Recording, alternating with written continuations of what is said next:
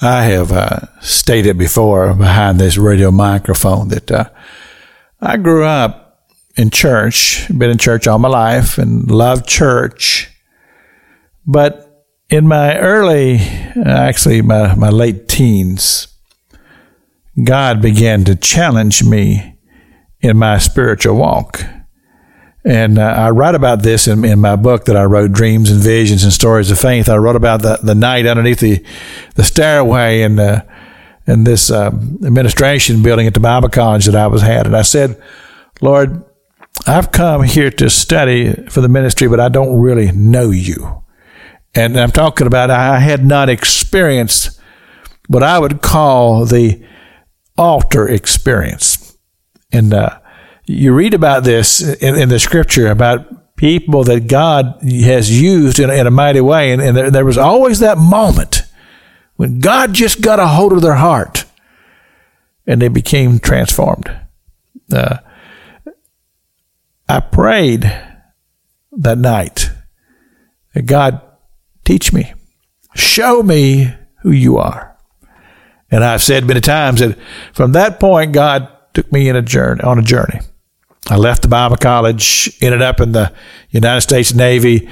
He took me to Pensacola and got there right in the middle of the Jesus movement. Even though I was in the Navy, I was exposed to the Jesus movement.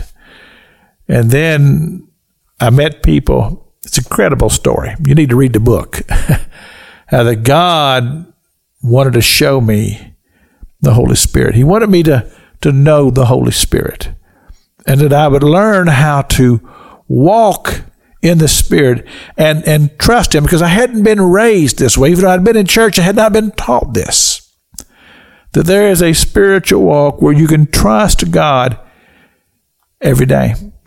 And that's what God was doing here in this study that we've been in the story of Elijah and this woman of Zarephath who was destitute, had determined that her and her son were going to starve to death. That was her assessment of life, and the prophet had offered her hope. And she gravitated to the hope, and she trusted the Lord. And God sustained her. And then when her son fell sick, He used Elijah to bring him back to life. And all of these things are part of a spiritual journey that God was teaching this woman and that God is teaching us. And so I said on Monday, I said, in this world, there's trouble. We have troubles and trials and tribulations, and they weigh us down. And often we make our assessments that there is no hope. But I'm here to tell you that through faith and trust in God, there's always hope.